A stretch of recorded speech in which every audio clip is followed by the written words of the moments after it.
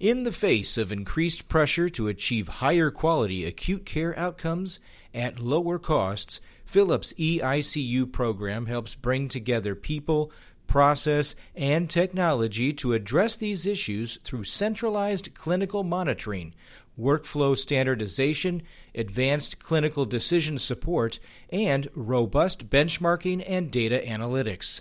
For more information, visit philips.com/EICU.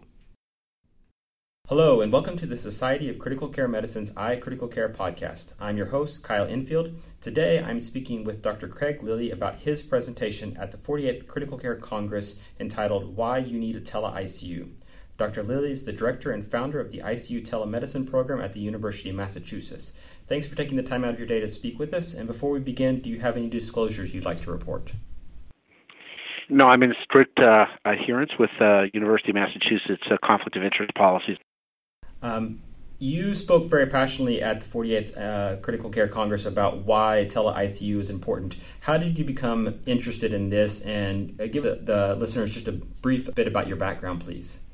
Well, I had joined critical care leadership in the Harvard system, and when I was asked to take over their medical intensive care unit, and the Brigham Women's Hospital is a 600-bed tertiary Harvard teaching hospital, and there were 10 medical intensive care unit beds for that whole place.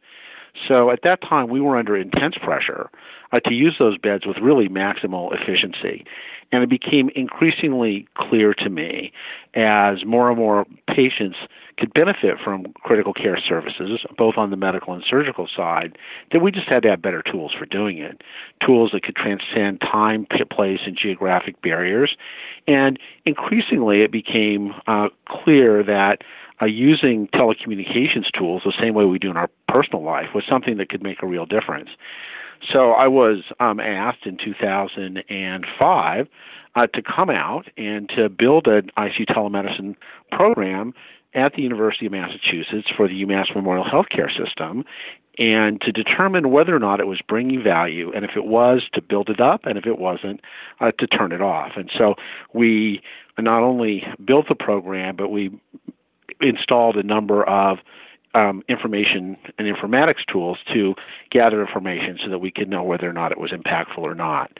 And along the way, we learned a lot of stuff about where it can help and where it can't, and that's really was the focus of my presentation at the Congress. The pro-con format sort of forces you onto one side, but the real shared goals of the session were to try to make it clear where it made sense to use these kind of tools and where it probably wouldn't make any difference.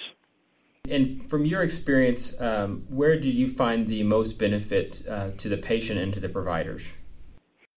Well, it's really totally a local question, and it really depends on whether you have enough resources to really give high quality care and to follow the patients closely enough.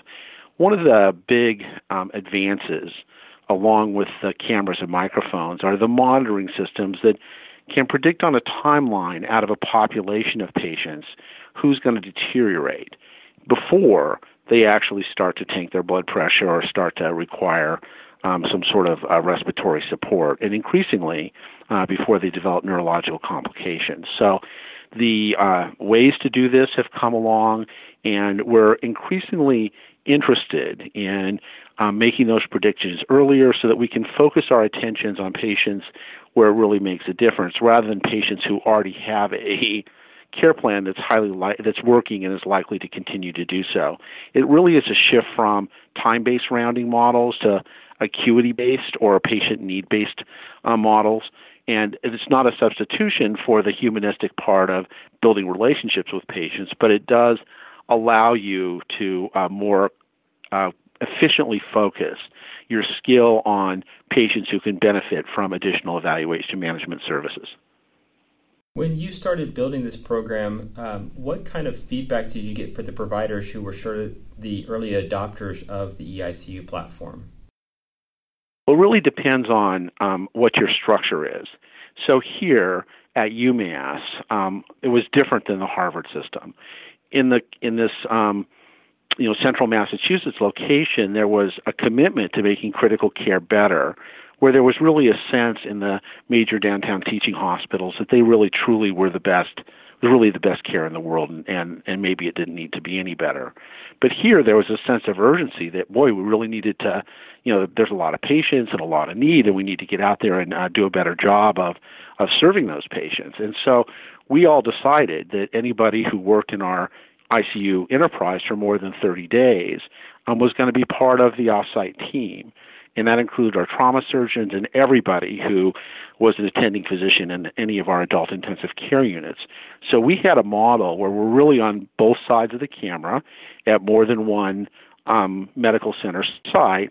And it wasn't very long after we did that the members of our community, initially our affiliated hospitals and then other non-affiliated hospitals, started saying, oh, we really, at night, on weekends, we really need your skill set. We need your help to take care of these patients. So we rapidly grew from about 80 or 90 patients at our major medical center to 160 patients throughout almost all of central Massachusetts. And then along the way, we learned where it made financial sense to do it, how it affected the flow of patients among the institutions. And about 3 years in, we realized that in addition to just providing service or coverage, if you will, that we were really starting to manage the population across the region so that higher acuity patients, transplant patients, patients with a neurosurgical and other high acuity needs could be at our major medical center, and other patients who may have the potential to need that but mostly need to be closely monitored and had a high likelihood of a good outcome could be monitored just as effectively and just as efficiently in our community hospitals. And so what we essentially saw was the number of high acuity cases that we could care for at our medical center went up, and the wait times went down.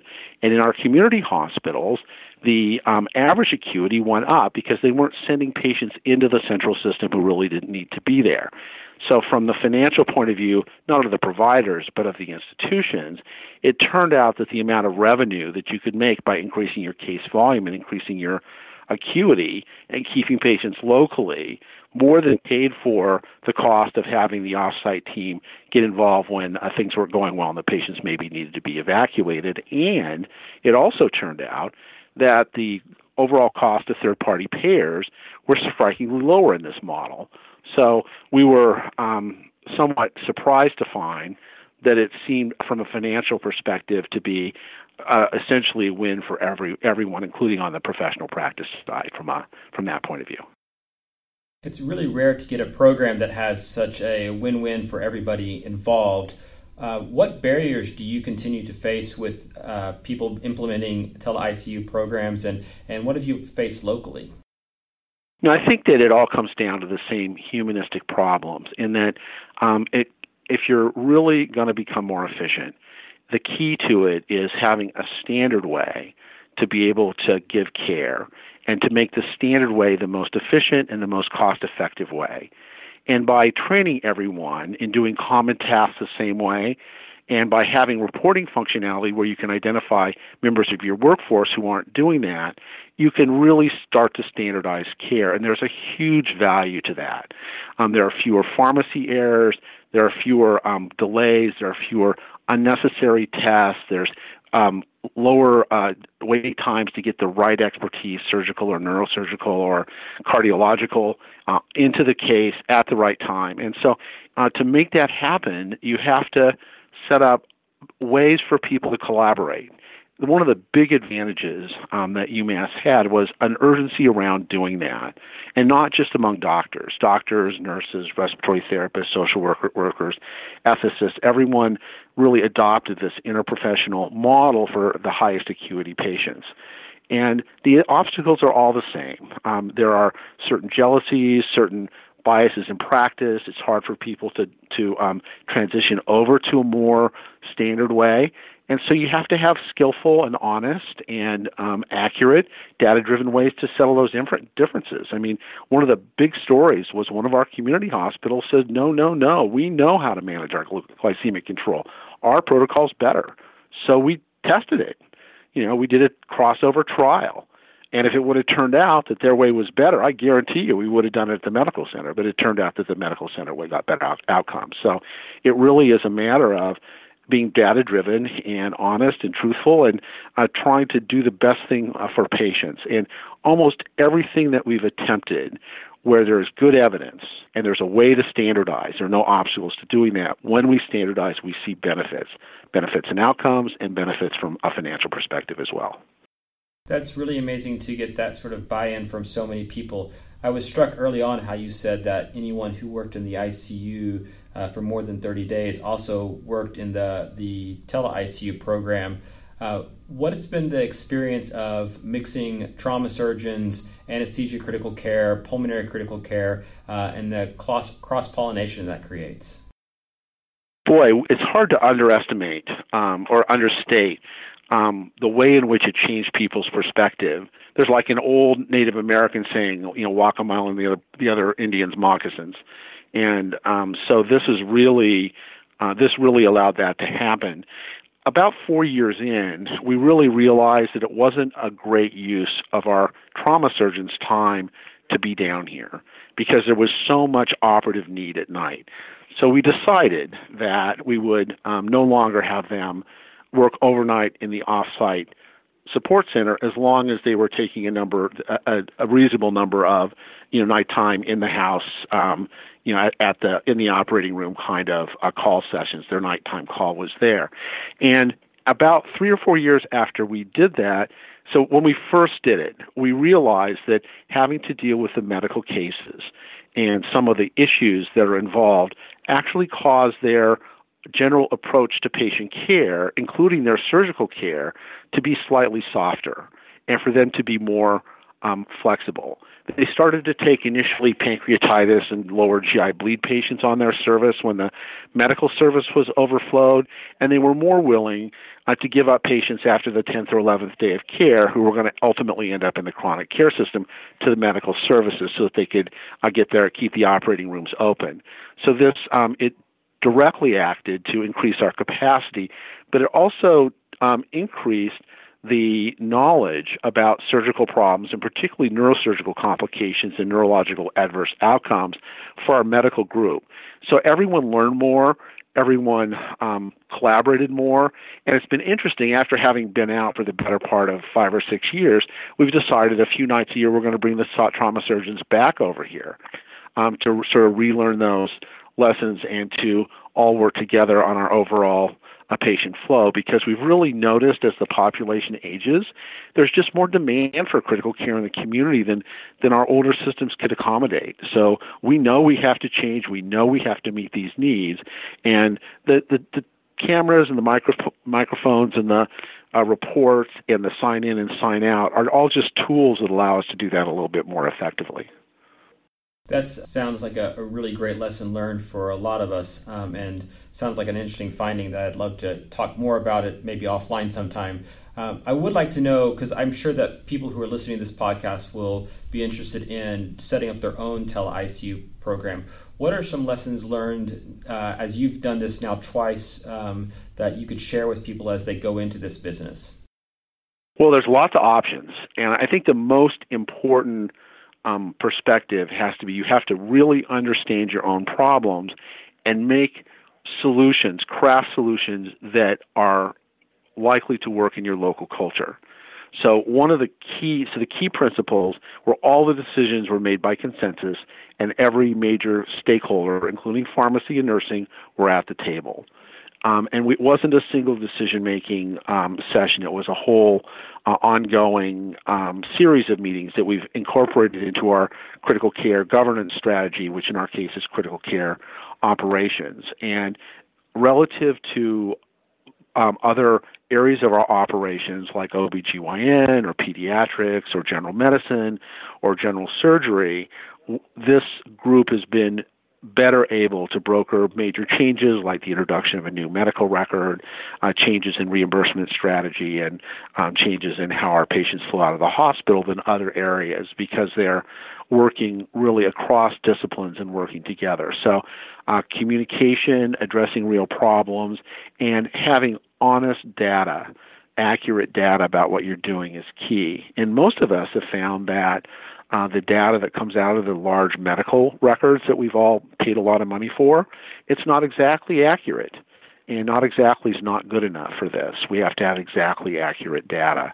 And so how you get data and how you use it, it's easier to get people to ante up the effort to get it right if they get to see it and they get to make the decisions off it. It doesn't go to some, administrator who's going to make some decision behind their back. It's really upfront, honest, and everyone looks at the data and comes to consensus about what it means and also what we should do about it.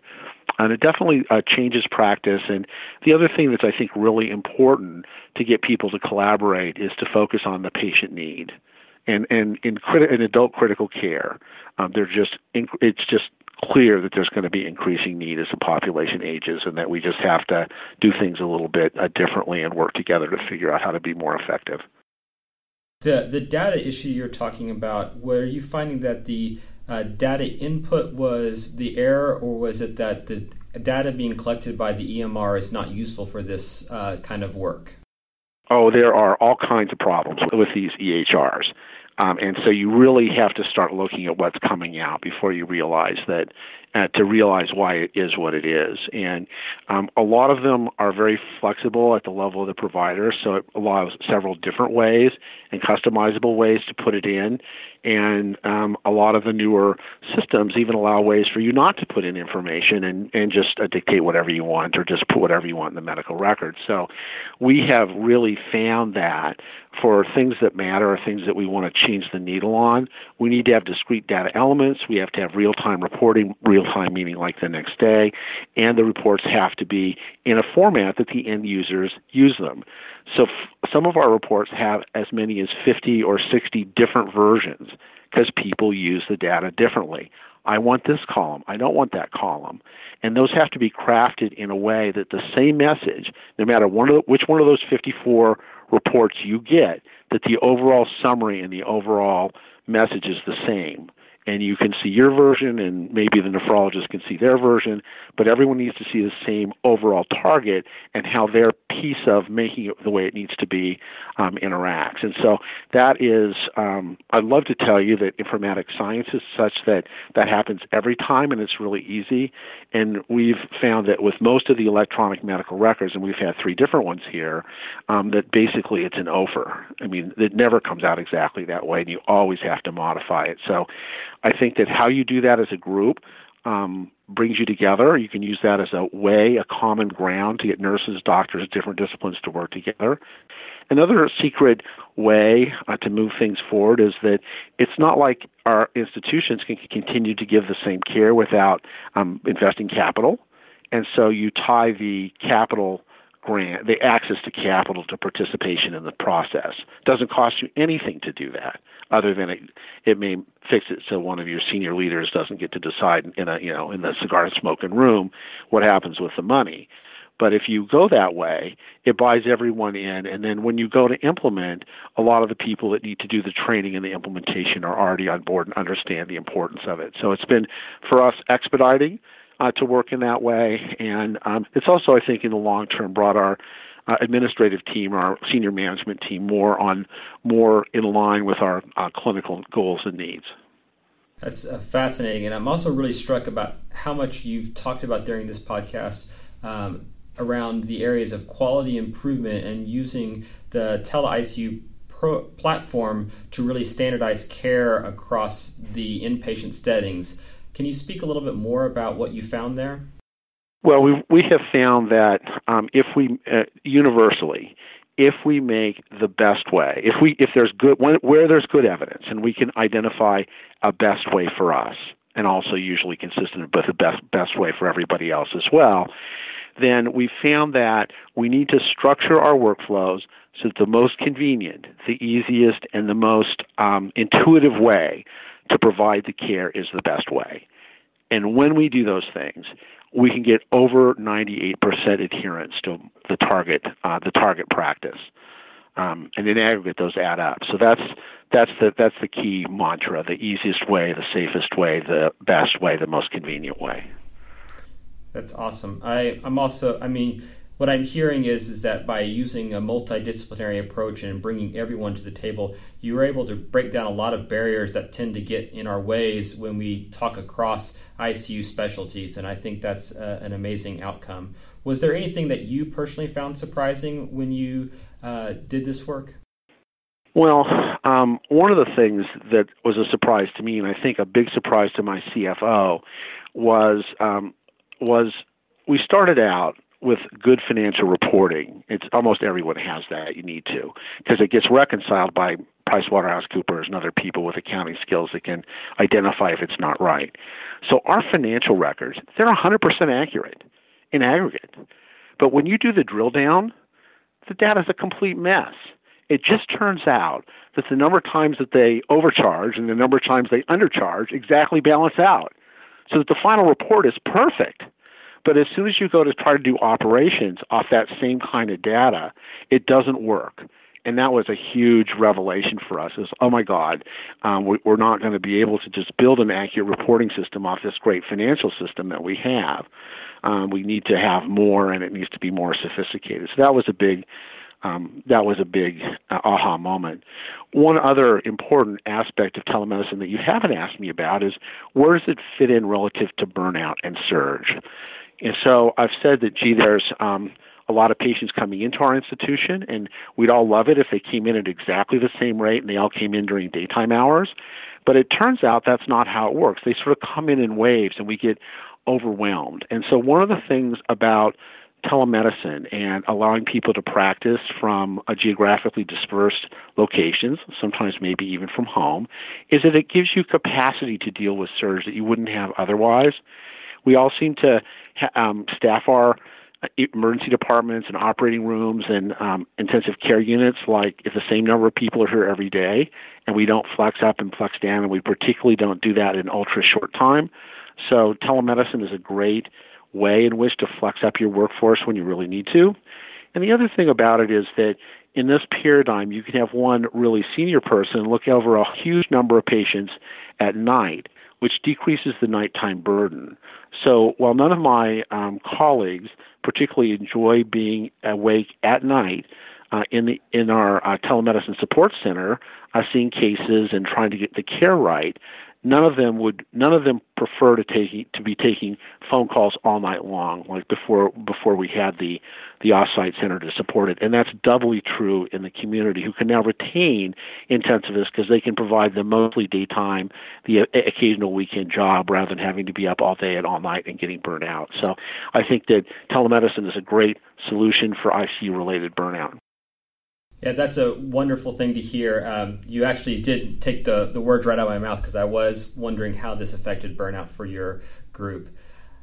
With all that being said, I wonder if there's 3 takeaways that you would like the listener to hear from this podcast that might help them improve their career, or also bring telemedicine to their local institution.